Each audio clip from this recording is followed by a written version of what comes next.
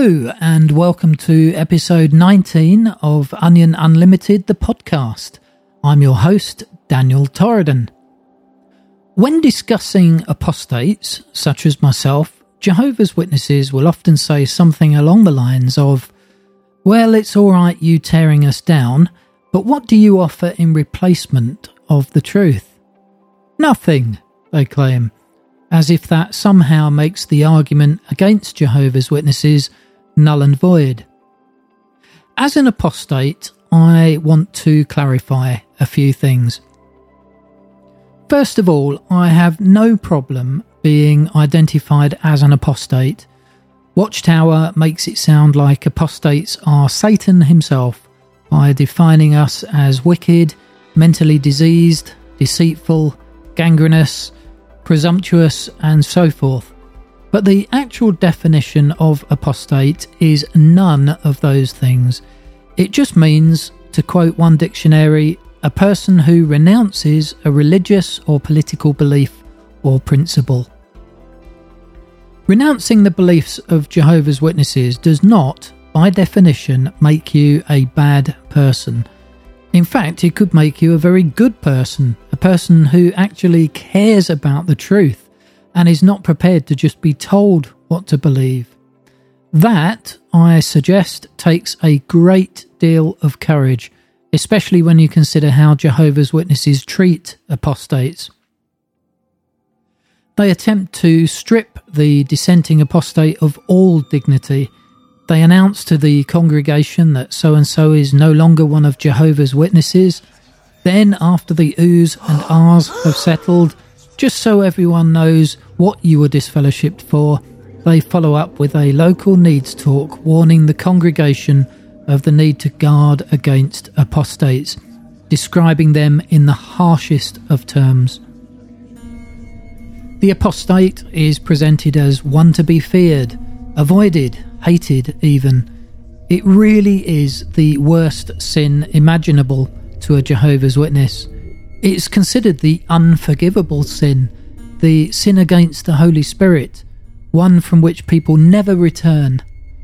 But why would one return? The apostate is convinced that Jehovah's Witnesses is not the truth, so he leaves, not because he wishes harm to anyone, but because he knows he is being taught a lie. In doing so, he loses all of his witness friends instantly, and very likely his closest family too. Some who leave Jehovah's Witnesses because they don't believe it is the truth leave quietly. They don't have the inclination or perhaps the circumstances to speak out against the Watchtower organisation. Others, like myself, do speak out. We take to the internet and we tell our stories, often tales of mistreatment, and we highlight the errors of the organisation. We show, often using the Watchtower's own publications, how the organisation has chopped and changed its doctrines over the years, how its numerous end-time predictions have failed, and in more recent decades, how it's tarnished with child abuse and human rights violations such as mandated shunning. What we say is not apostate lies, as the governing body likes to dismiss it. It is true. Nevertheless, what apostates say is negative. It's negative about the organisation, negative about the governing body, negative about the beliefs and practices of its members, and that gives rise to this illogical reasoning.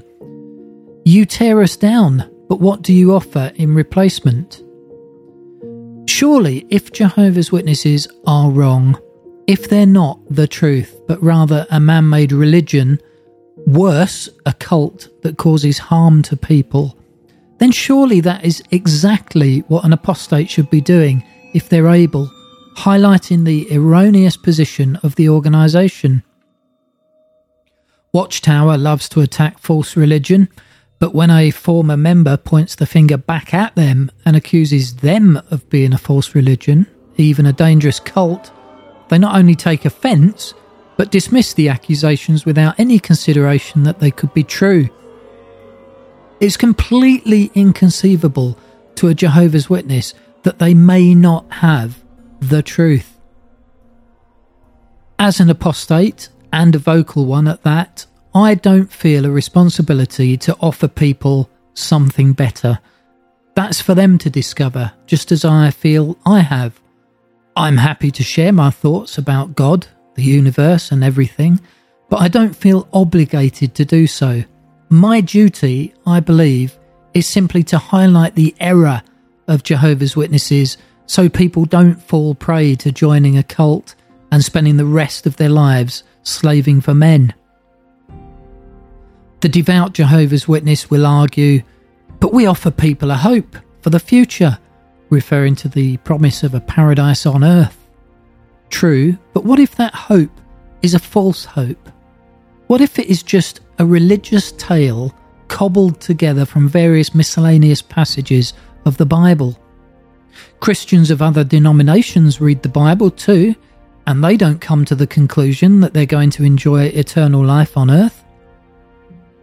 They expect to die and to be raised in the spirit to spend eternity with Jesus on a spiritual plane.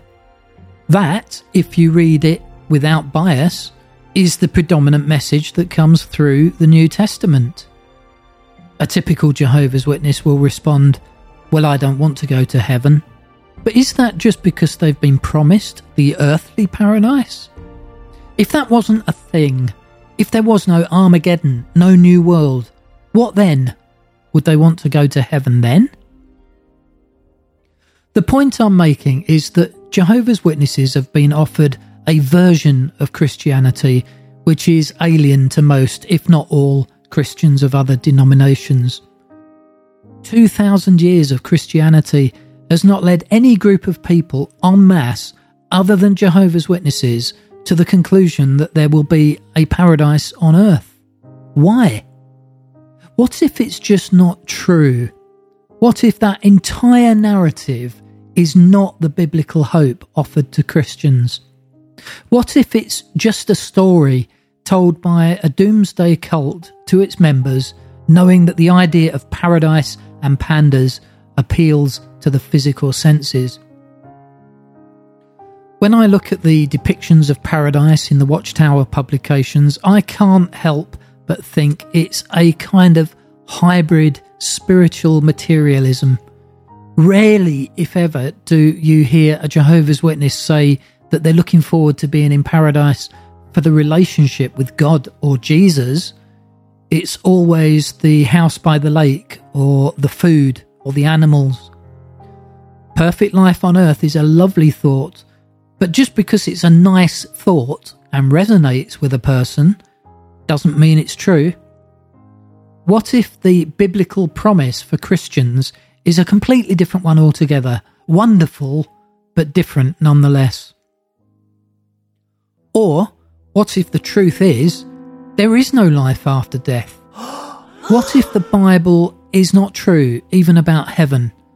What if this life really is all there is? I don't personally believe the latter, but I accept it could be a possibility, and I'm okay with that. Yet, I've heard Jehovah's Witnesses say, "Oh, that couldn't possibly be the case. That would just be so horrible, such a waste of life." And? So what? Why does something not being palatable make it less true? Much of Jehovah's Witnesses' conviction for their future earthly paradisiac hope is not so much based on scripture, but on wishful thinking. And wishful thinking doesn't make something true. So I put it to you, the argument, "You tear us down, but what do you offer in replacement?" has no relevance. Whether there is an afterlife or not, whether there really is a new heavens and a new earth coming or not, it makes no difference to the errors, past and present, of Watchtower. Watchtower is simply not the truth.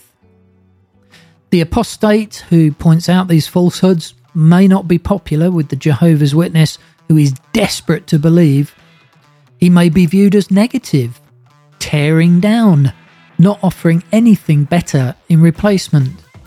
But that doesn't make the apostate wrong or the Jehovah's Witness right. Truth is truth. Error is error. And pointing out error doesn't obligate an apostate to provide something better. Thank you for listening. Have a great day and join me again soon.